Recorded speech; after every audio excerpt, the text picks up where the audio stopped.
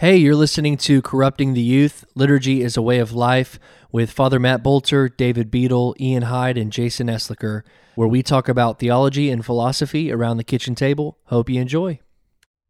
Welcome. I thought we had a good discussion last week, and so before we launch into a discussion of this week's guiding text, Myth Become Fact by C.S. Lewis, I thought we might just ask if anyone had any thoughts, lingering thoughts, questions, comments about last week.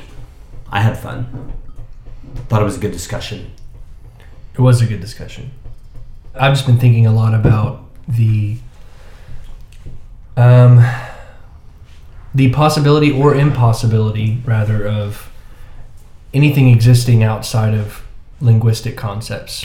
Well, I think that is a perfect segue into today's text. Because in today's text, what C.S. Lewis is saying, among other things, is that there is an important sense in which myth, and we can talk about what myth means in a minute, there's an important sense in which myth has a priority over what he calls fact, which I think goes hand in hand with more normal ways of thinking in our modern world. Mm-hmm. So yeah, linguistic constructions. Yeah. What's a myth? Greek muthos. Like that second letter in muthos or mythos is an upsilon, or sometimes it's a Y, and I think it's called an Y. I don't know what it's called. But it can be a Y or a U. Mythos, muthos. What is that? What is a mythos? For him, there's a gap between what he called maybe discursive reason or abstract reasoning, and he uses the example of mathematics as a more pure example of this, right? Mm-hmm. And our normal everyday experience within the particular. And he talks about myth as a way of connecting or mediating those two things, bridging the gap between those two things. So, for example, he uses Orpheus and Eurydice. And this is from the second or third page. He says, at this moment, for example, I am trying to understand something very abstract indeed, the fading, vanishing of tasted reality as we try to grasp it with a discursive reason. That is pretty abstract. And probably I've made heavy weather of it. But if I remind you instead of Orpheus and Eurydice, how he was suffered to lead her by the hand, but when he turned round to look at her, she disappeared. What was merely a principle becomes imaginable.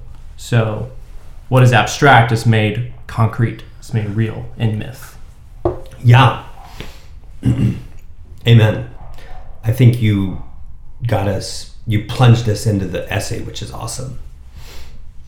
I guess for listeners who maybe have never thought about this kind of stuff, at a more basic level, mythos just means story. Right. And yeah,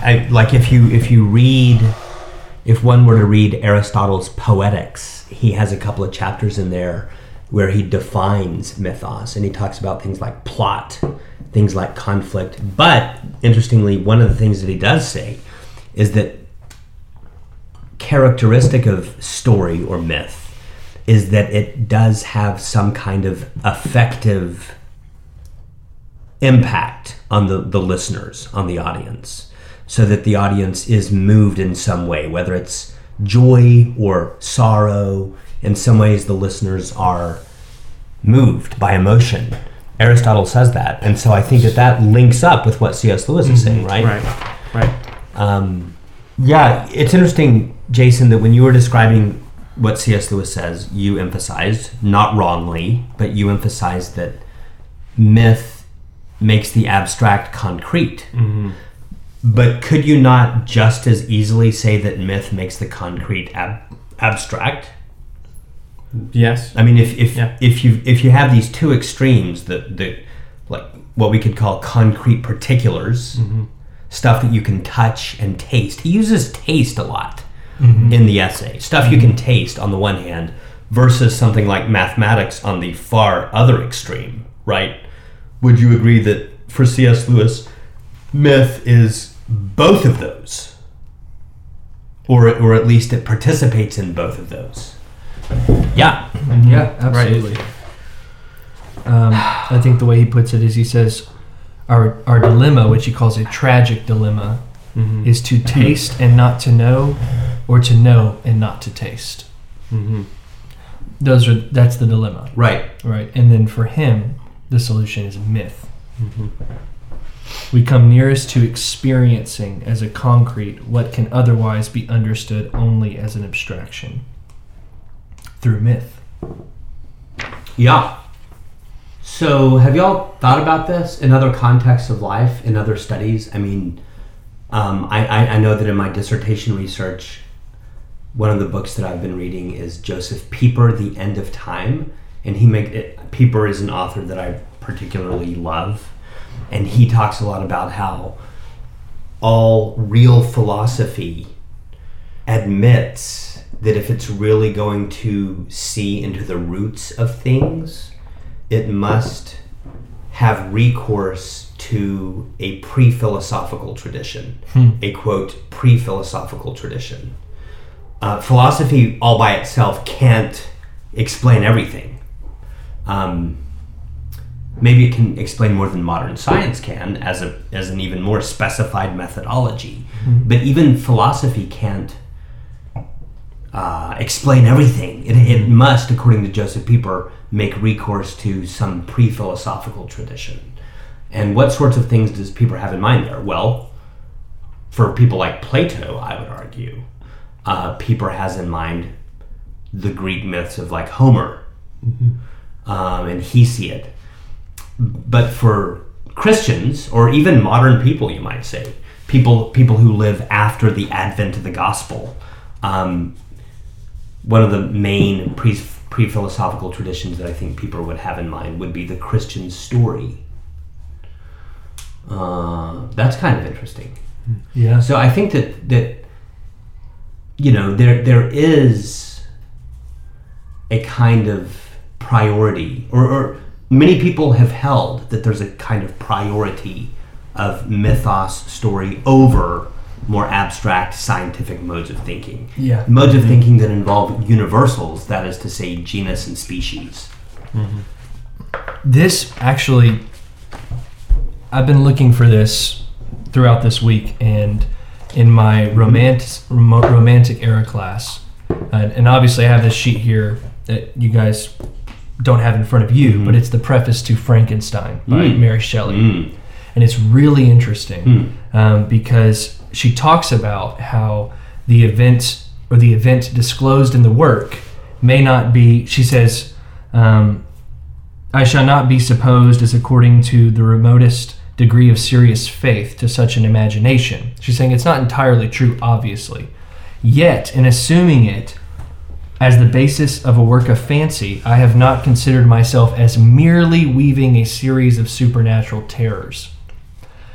And she goes on to talk about how this myth of Frankenstein affords a point of view to the imagination for the delineating of human passions, more comprehensive and more commanding than any which the ordinary relations of existing events can yield. So mere concrete events can't yield these delineations of human passions, which you just talked about, the affective impact. Which Aristotle talks about. Right. And so she talks about, she says, yes, she's endeavored to preserve what she calls the truth of the elementary principles of human nature, right?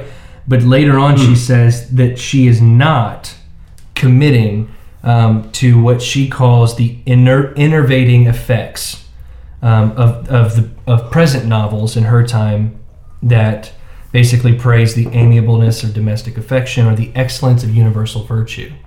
She's not doing that. She's not doing that. And she even says that she is not prejudicing any philosophical doctrine of whatever kind.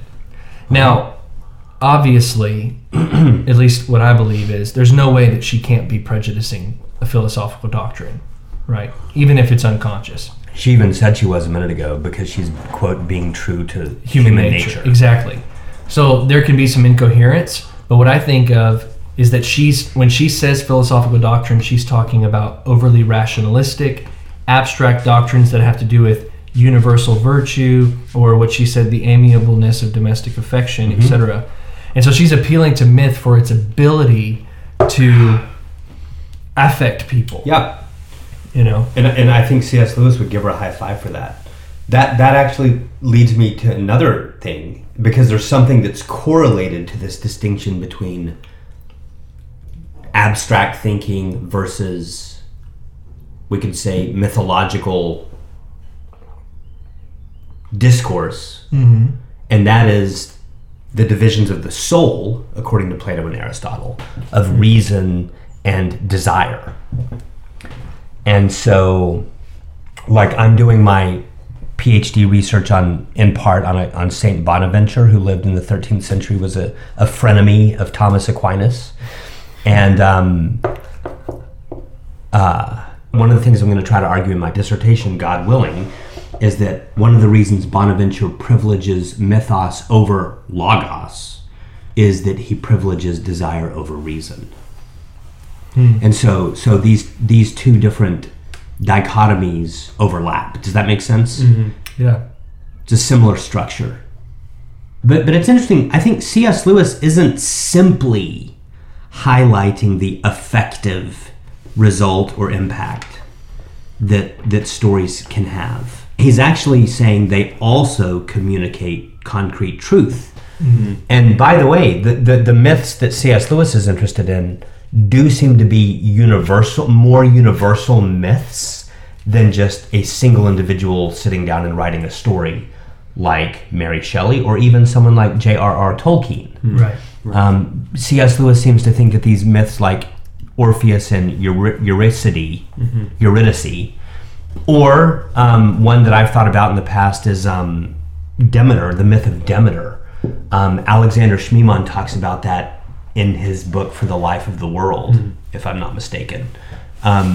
These myths communicate something that's held to be true to vast civilizations of people. And so, yes, they do have an emotional impact. High five. Right. But they also communicate truth in some way. Well, and I think that what Mary Shelley was really saying is that, and this may be the romantic agenda or romantic tendency or proclivity or whatever, is that it's actually ironically in these myths that in some way contradict, like strict facticity, in a way contradict that, but in a bigger way actually affirm a deeper truth about human nature. I think that's what she's saying about myth. Yeah, and I guess my slight pushback to her, not you, would be, okay, that's cool that you're so brilliant that you can sit in your armchair and spin out a myth out of your own head. And I don't mean to be cynical. Mary Shelley is brilliant, but these other myths are more primeval. Other myths like Homer, like Hesiod, like the Epic of Gilgamesh, right, like the creation story that we find in Genesis 1, or the Jesus story, a God being born of a virgin and being killed and then rising from the dead. I mean, these are myths of a more cosmic scope. Yeah. Than any one person would be able to write, I would suggest. Well, and just to respond to that, and this is a bit of a rabbit trail going on talking about Frankenstein, but she does say, she brings up the Iliad, the tragic poetry of Greece, Shakespeare in The Tempest and Midnight Summer's Dream, and especially Milton in Paradise Lost. And she says they conform to this rule. And the most humble novelists who seek to confer or receive amusement from his labors may, without presumption, apply to prose fiction a license, or rather a rule, from the adoption of which so many exquisite combinations of human feeling have resulted in the highest specimens of poetry. And so I think in a way that she is trying to place herself, or what she's doing, at least. Yeah, in that tradition. Which is interesting. It is. And I haven't read Frankenstein. Yeah. But I mean, like, if you read Milton's Paradise Lost, it is very clear that he is doing the same thing, but with a twist, non-identical repetition, that people like Dante, Virgil, Homer did. If Mary Shelley's doing that, I don't know. Maybe she is. For example, Dante invokes the Muses at the beginning of his poem, just like Homer does.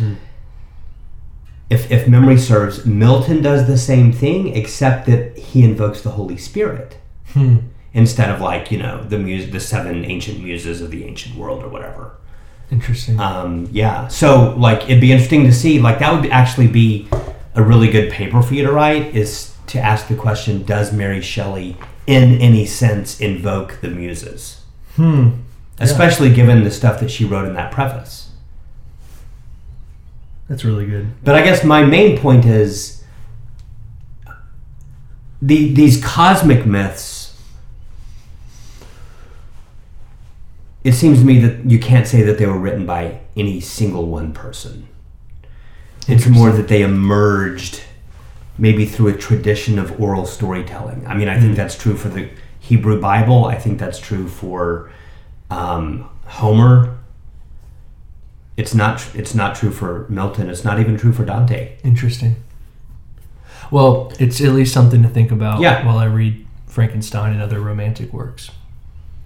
So for Lewis, when he talks about myth, is he merely talking about just, and we brought up the word at the beginning, story in general, or is he saying something more particular about story, as in it's a result of oral tradition that communicates cosmic truth?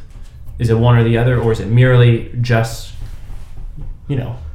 So I think it depends on what we mean by story. I mean, at one level, it just is the fact that the best way to translate the Greek word mythos is the English word story or narrative. But no, I think you're right. C.S. Lewis, I think that his essay does have something to say about any old story. Any old story at all. The Harry Potter stories, or The Alchemist by Paulo Coelho. But he is particularly talking about these more cosmic, primeval stories, it seems to me. Okay. Well, he actually, I think he answers this a little bit. So briefly, obviously the beginning of the essay opens up with a conversation with this character, Quirinius, yeah. Quirinius, the kind of your typical modernist, hyper-modernist man. Modern Christianity is just kind of a nostalgic or sentimental, appealing to the vestiges of original barbaric Christianity. We need to do away with it. We need to progress and move on, etc., etc. But C.S. Lewis says, the real answer of even the most modernist Christianity to Quirinius is the same. Even assuming, which I must constantly deny, even assuming that the doctrines of historic Christianity are merely mythical. So I think this refers to those myths that have no weight of truth, per se. It is the myth which is the vital and nourishing element of the whole concern. So at the very least, I mean, at the bare bottom, not even considering necessarily Christian myth, just myth. Even if it's merely mythical, it is still more beautiful than whatever modern rationalism has to offer. That's right. That's true. That would be true if we can assume for a moment that The Alchemist by Paulo Coelho is beautiful. Yeah, C.S. Lewis would give that a high five. Yeah. Or the Harry Potter stories or whatever. Yeah. Yeah. And let's assume there's nothing else to the English monarchy, which is another example he brings up. Let's just assume that the English monarchy is a vestige of older times, and it's just there for old people to, not get upset, or whatever with progress.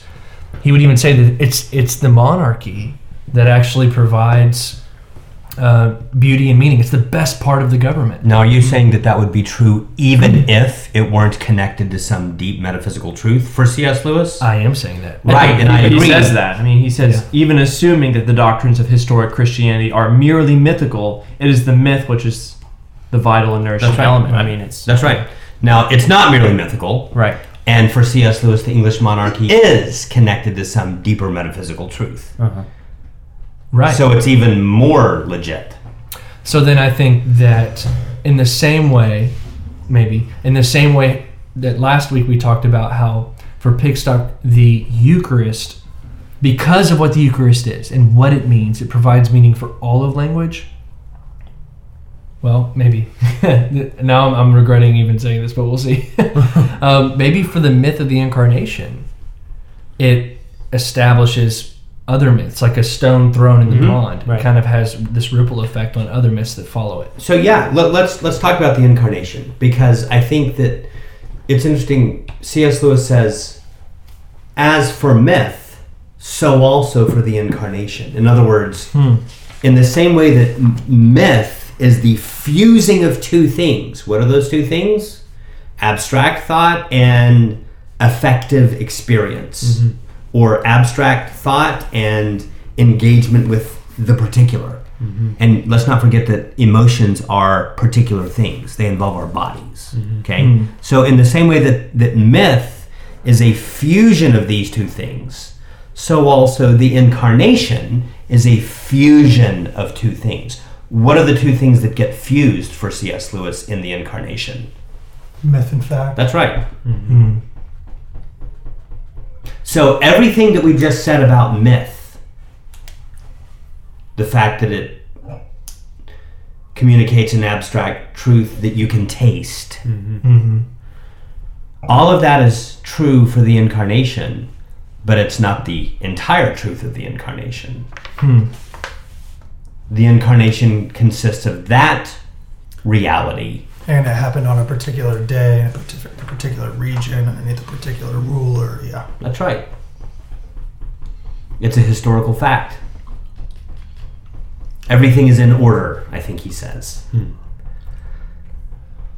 Okay, now, I think now you can say more about how the Incarnation is kind of like the Eucharist.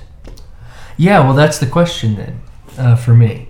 Now, so to talk about the Eucharist in order to compare them, I mean, with the Eucharist, we can see something about language and signification or signs that is always true, but it's heightened in the Eucharist.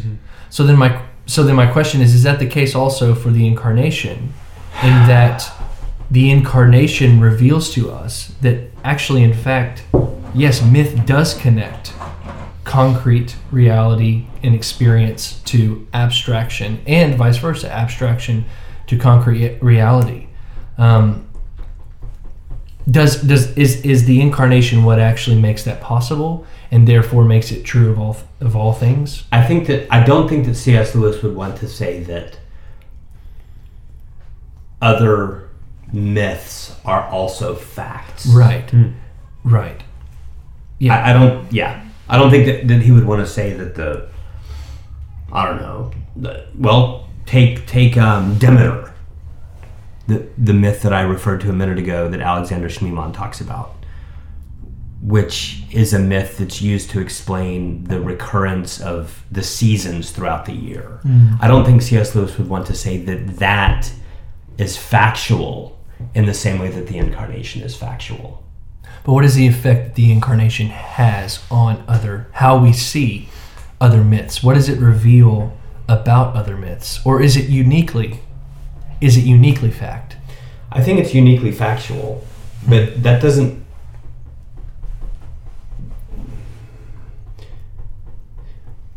I think that what he would say is that other myths point to the same fact as the Incarnation points to. I don't think it could be the same. He says, now as myth transcends thought, the Incarnation transcends myth. So I think in that way there is something that's different about the Incarnation from all other kinds of myths. So it's unique. Yeah, it's unique. I don't think it's totally unique. Right. Of course not. Just like the Eucharist. Right? Yeah. The Eucharist is unique, but it also tells us something about the world. I mean, it's not totally unique because it involves two components, myth and fact, to say that it's totally unique when it involves one component that lots of other stories involve and another component that lots of other kind of thinking involves. Of course, it's not totally unique, but the fact that those two are wed together in this kind of way does make it unique. Same with the Eucharist. Yeah.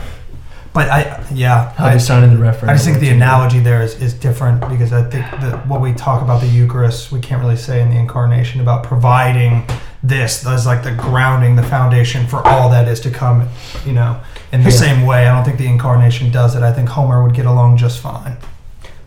I think that there is some truth, though, in what David is saying.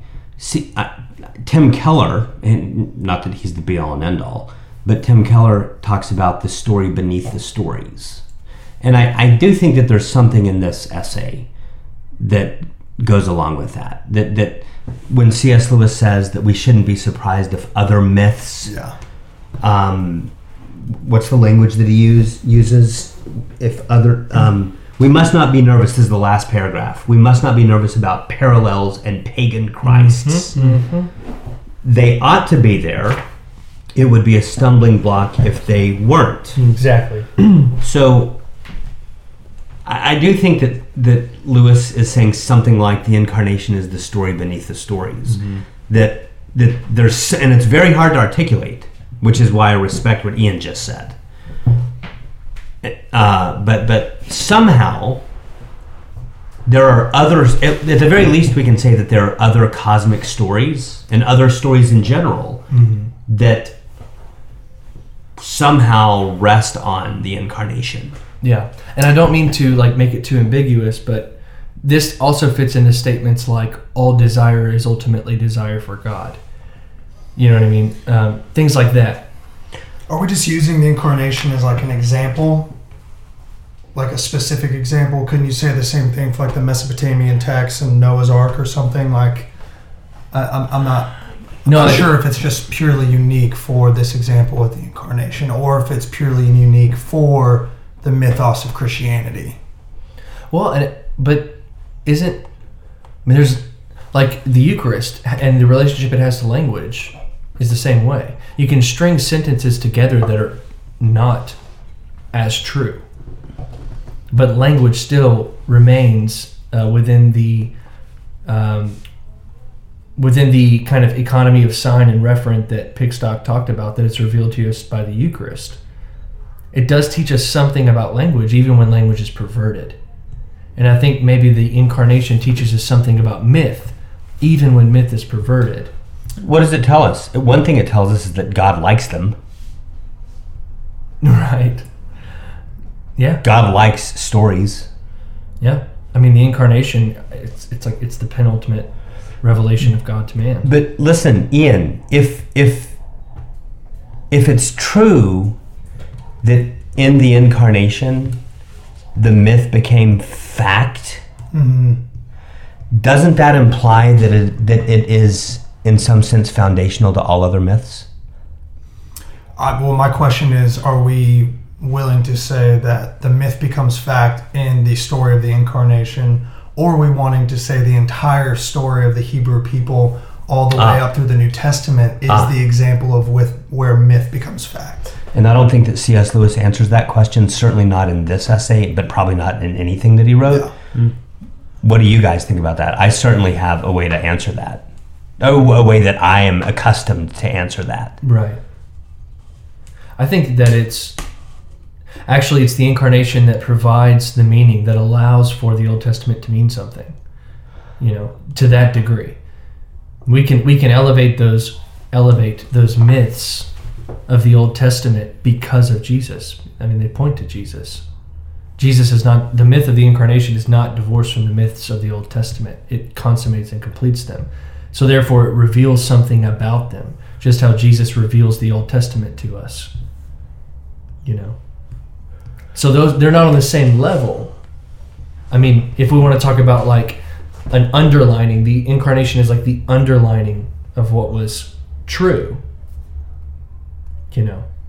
I like what N.T. Wright says when he says that the Jesus story is a recapitulation of the Israel story. Mm-hmm. And it seems to me that might also be a way of answering your question. To see the Jesus story as kind of like the microcosm of the entire biblical story. Mm-hmm. So that maybe the resurrection is analogous to the Exodus. Yeah. And I think that we have good reasons to think along these lines. Yeah. So in that way, it's kind of like the entirety of the biblical story is the Jesus story. Yeah. So that you're not comparing the Jesus story to the Exodus story. No, they're fused. They're the same story. Yeah.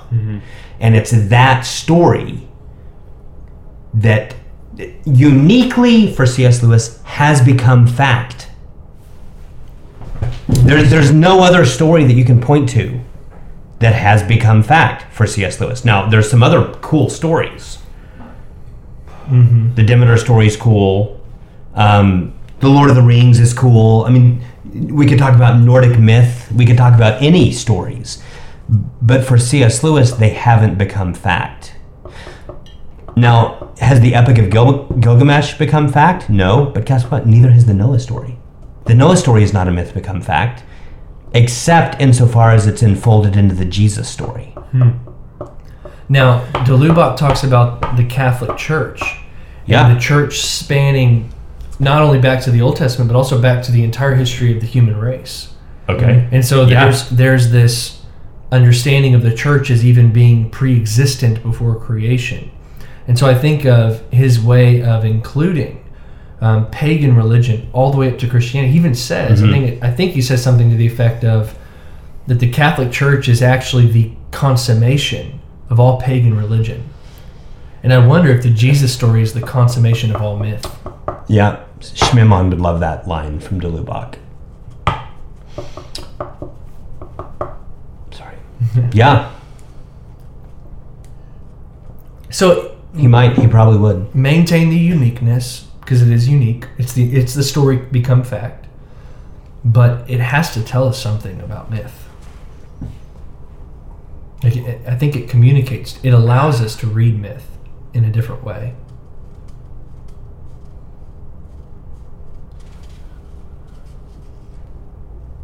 I wonder if it might say anything about, I don't know, tragedy and comedy. What do you mean? Well, maybe that there's something more true about comedy than about tragedy. Although tragedy is also true.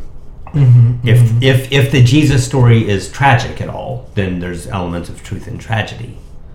But at the end of the day, there's something more true about comedy than tragedy. Maybe. I don't know. I'm just throwing that out there. Well, surely, if life is ultimately tragic, then that's some sort of nihilism.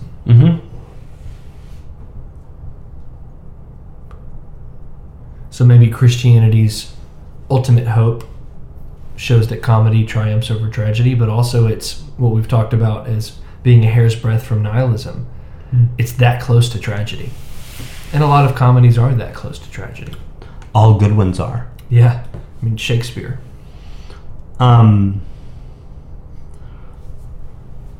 Good stuff. I'd love to read the penultimate paragraph, or maybe someone else can read it. I don't know. The second to the last paragraph, a man who disbelieved, because I think it's kind of a shocking statement, and it's one that I find many evangelicals would get squirmish about. Would someone like to read that second to the last paragraph? I can read it. Yeah, go ahead, Yeah. Jason. A man who disbelieved the Christian story as fact, but continually fed on it as myth, would perhaps be more spiritually alive than one who assented and did not think much about it. The modernist, the extreme modernist, infidel in all but name, need not to be called a fool or hypocrite because he obstinately retains, even in the midst of his intellectual atheism, the language, rites, sacraments, and story of the Christians. The poor man may be clinging, with a wisdom he himself by no means understands, to that which is his life. It would have been better that by Loisy should have remained a Christian. It would have not necessarily been better that he should have purged his thought of vestigial Christianity. And so that first sentence is kind of shocking to me. A person who disbelieved the Christian story as fact, but continually fed on it as myth, would perhaps be more spiritually alive than one who assented and did not think much about it.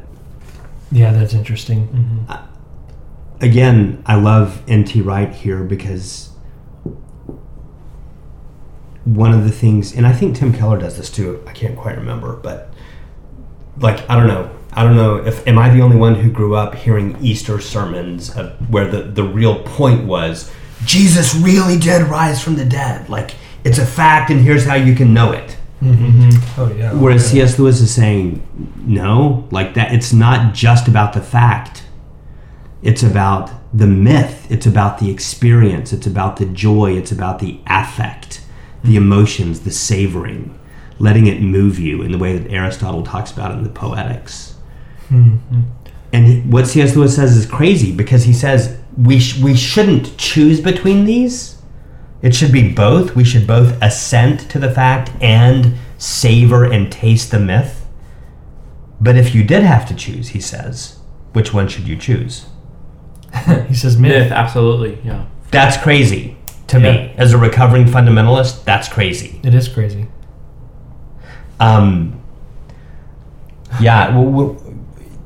I've talked about this in this context before, but there's a guy named Peter Rollins. I don't know if y'all know Peter Rollins. I think Peter Rollins is good a lot, not all the time, but he was giving a talk somewhere and someone walked up to him afterward and was like, Peter Rollins, I've been reading your stuff and you seem really liberal. Sometimes I think you're an atheist. Do you believe that Jesus rose from the dead or don't you? You know, it was like this, like a heresy hunter. Do you believe that Jesus rose from the dead, Peter Rollins, or don't you? And he said, if I'm honest, I have to say that I don't believe that Jesus rose from the dead. And Peter Rollins continues, he says, every time I walk past a homeless person without lifting a finger for them, I deny the resurrection. Every time I get anxious and yell at my wife, I deny the resurrection. Every time I think an evil or a lustful thought about someone that uses some other person as a means to an end, I deny the resurrection. And I think that that's similar to what C.S. Lewis is saying. Like, assenting to the fact, yes, that is important, but it is not as important as letting the myth shape you. Yes, exactly. And letting it course through your entire being and savoring it, meditating on it, dwelling on it, living into it, making it a part of your life, making it a part of your body. Yeah, so that's really good. I was thinking about formation. Yeah. How we're made, like you're talking about, just continuing that thought. If right belief, which is not obviously bad, right belief is great. It's right. Good. It's part of what we're huge. ascribing to. I mean, That's right. What we want. We want truth. But it's not necessarily right belief that affects your emotions or affects your desires. That's right. Or affects your affections. Ooh, preach it. And if we are primarily constituted by what we desire, which I think we are, I think Augustine says that we are. It's a big claim. This is what I've been struggling with for a decade or more. Yeah. I think Augustine says that. I think Bonaventure says that. I think Pascal says that. I think I was going to say something else. I think that Thomas Cranmer thinks that. I think that Nyssa says that in the Life of Moses. I think that Martin Luther thinks that. Interesting. Yeah. I mean, and Jamie Smith's made it really popular lately, the "You Are What You Love," which has been helpful. But if myth has this unique ability to affect us in that way, then it has far more formative power than really any other kind of rationalism. That's right. Or armchair theology. That's right. Or whatever. And so it almost makes me, it kind of makes me sympathetic to even progressive, extremely liberal Christianity. In a way. That maintains the myth, but denies the fact. I don't think it's the whole truth. But, if I agree with C.S. Lewis, then it's better than nothing. What's better than fundamentalism? Yeah. I mean, that's what he's saying. I don't look at me. Yeah, That's yeah, what yeah. he's saying. Yeah. But it Crazy. and it can maintain that formative power that myth has to hold on to it. And I even think that that's comforting for me, even in moments of doubt as a Christian. Mm-hmm. I can maintain the story, and I can let it wash over me. I can let it get into my bones. I can let it change me. Now, let me ask y'all this. Some of y'all, I think, have been thinking a bit about Balthazar. Was that you? Delubach talking about Balthazar? Mm-hmm. No, Milbank talking about Balthazar. Milbank. And I think we probably all know that Balthazar begins his great trilogy with beauty. Yeah. And he defers talking about the other transcendentals of truth and goodness later. That seems related too, right? Definitely. I mean, Balthazar is privileging an aesthetic pleasure. Yeah. He's putting that first. How can you prioritize that to good, though? Ask Hans Urs von Balthasar. I mean, Is the good kind of the most architectonic thing because the good is within all other things? Like, I why think does they're all in all other things. I think. Yeah. And I think part of it for Balthazar is a pragmatic move or a rhetorical move. Yeah. But at the very least, what you can say is that for Balthazar, beauty is not subservient to the good or the true. It's not. It doesn't play second fiddle at all. It's at least as it's just as important as the others. But what's interesting is that our tradition has not recognized that. The Christian tradition? Yeah.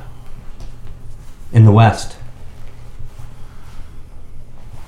You know, I've had in my mind a lot the saying that Ashley Null says comes from Philip Melanchthon. What the heart loves, the will chooses, and the mind rationalizes. What the heart loves or desires, the will chooses, and the mind justifies or rationalizes. If all this is true, if there's a certain priority of desire that's constitutive of our human nature, and if that correlates to a priority of mythos, story, what does that say about the ministry of the church? I mean, you talked about formation. Yeah. I'm thinking about everything from youth ministry to preaching to, I don't know, the impression that people at a pub or a bar get of our Christian community. Yeah. Thoughts? I'll say one thing. Recently at a lecture at SMU, N.T. Wright said that bad Christian art, bad Christian music, bad Christian little decorations and trinkets are more harmful than good. And he was advocating for the importance of maintaining beauty. I mean, even at the most practical level, paintings. He was talking about paintings. Maintaining Christian beauty. And you talk about witness, you talk about evangelism, whatever. I think if we're going to make that claim that you're making about beauty being as important as truth or something like that, then it's not just the content of what we present, but the form that matters. And this... So it's a good thing that we don't worship in a steel A-frame building. It's a very good thing. Even though it's cheaper, that's way cheaper. Yeah. And it also means that all good pastors and all good teachers need to also be good storytellers. Wow, that's convicting. And they need to be, people who can not only form the minds of the church, but also form its desire. Come on, that's good. How do we do that? I don't know. The liturgy is huge. Yeah. But yeah, I like what you said about preaching and teaching. Well, it's interesting what you talked about A-frame metal buildings. Yeah. Quirinius Quirinius. Yeah. Quirinius would ask why in the world the church doesn't worship in A-frame buildings. Right.